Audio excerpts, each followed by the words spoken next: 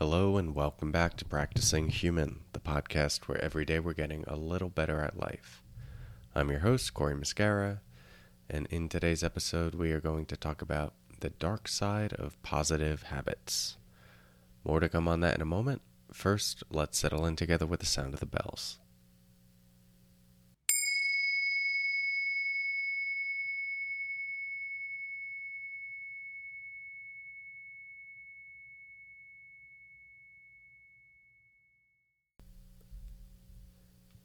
So, before going into this, let me just apologize if I sound congested.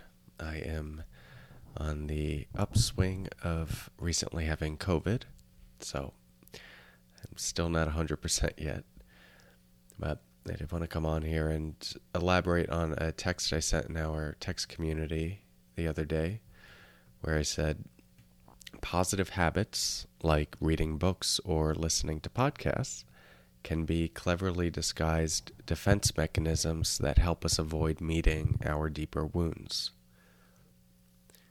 While this was met with appreciation by many people, there were also a lot of people who were either confused by this or frustrated by it, thinking that it was pushing back against positive routines or doing good things for yourself.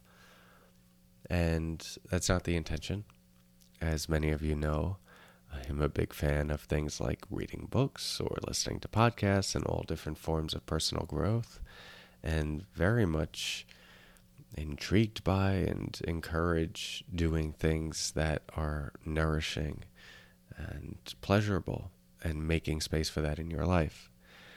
However, sometimes these positive things, especially when they are positive type habits or things that have a certain virtue attached to them, such as reading a book or listening to a good podcast, maybe like this one.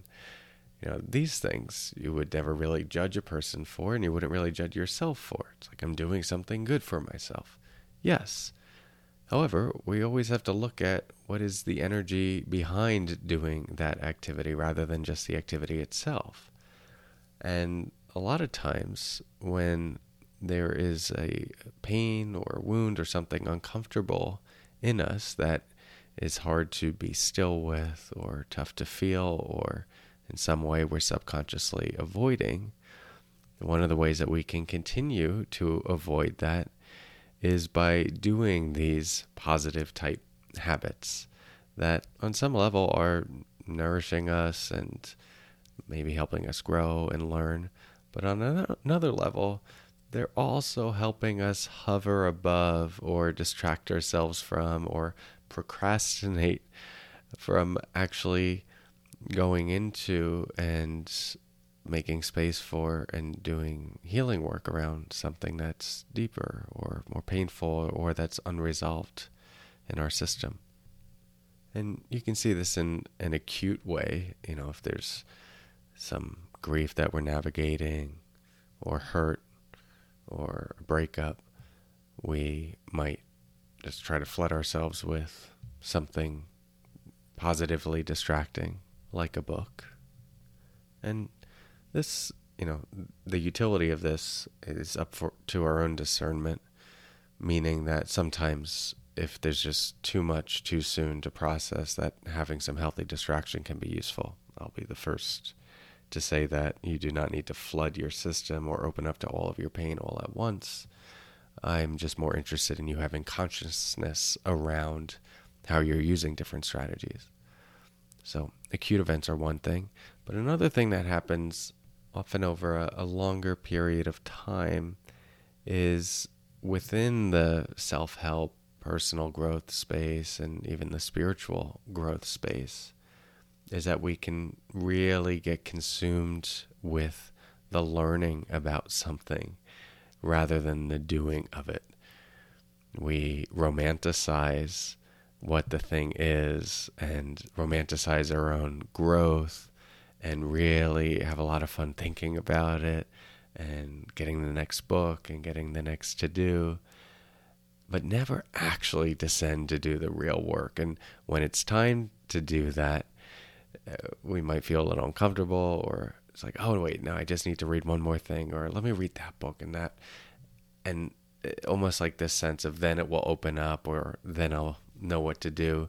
But usually it's just this barrier of discomfort that we don't want to touch into, or we don't want to feel, that kind of keeps us just circulating at this upper level of give me more, learn more, or in this case, I'm talking about like educating yourself, which who's going to fault you for that?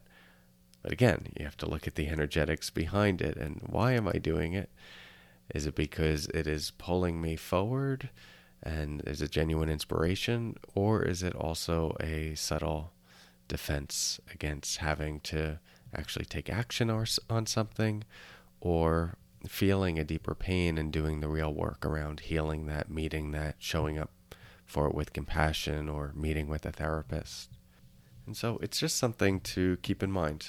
Again, just because you do these things, it does not mean it's wrong. I do all of them, and I do them in abundance. And I sometimes do them in a less functional way, in a more dysfunctional way, meaning I'm doing them because I'm avoiding something that I really need to do, or I'm avoiding the thing that those things are pointing to, and I think let me just listen to it one more time. Or I'm avoiding because I don't want to be still and feel something that's painful, and it just feels easier to burrow into a book or learn something or listen to music.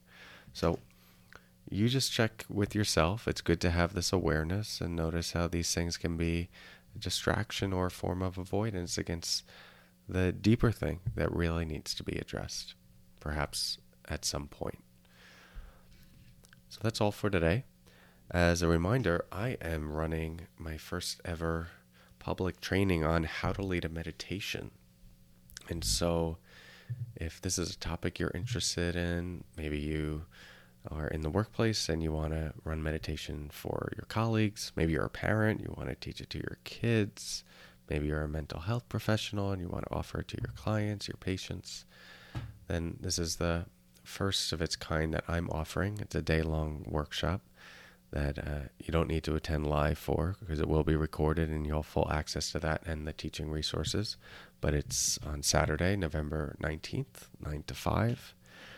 And I'm going to be going into all of my insights over the last 10 years of teaching, specifically around how to hold space and structure a guided meditation, how to talk about mindfulness in a very practical and engaging way, how to facilitate discussion after a meditation, and all of the subtle details that you often might not realize go into structuring a meditation. Often when you're on the receiving end of it, it might seem fairly basic, but I am filtering every single word I say and choosing how I say it quite deliberately. And now that my meditations have been heard over 25 million times in over 150 countries, I have gotten a lot of feedback from that, and I've learned what works and what doesn't work, and there's just been a lot of insight that has developed over the years. And so if you're interested in my thoughts on it, I'd love to have you there. I'm also going to be doing a deep dive into my usual keynote presentation that I do for companies and schools, so you can get a sense of how I structure talking about this work to an audience that might not have any familiarity or even interest in it, in a way that's designed to engage them while also honoring the depth of this practice. So you can learn more about this at the link in the show notes. I'd love to have you there. Again, you do not need to attend live if you're interested in the training, but are not available. And there's a lot more about this workshop at the link, so I encourage you to go there. I created a video on it for you to learn more. But this is the first time I'm offering something like this publicly, so if you would like the training, this is the opportunity. Thank you all so much. Lots of love. Thank you for your practice, and take care.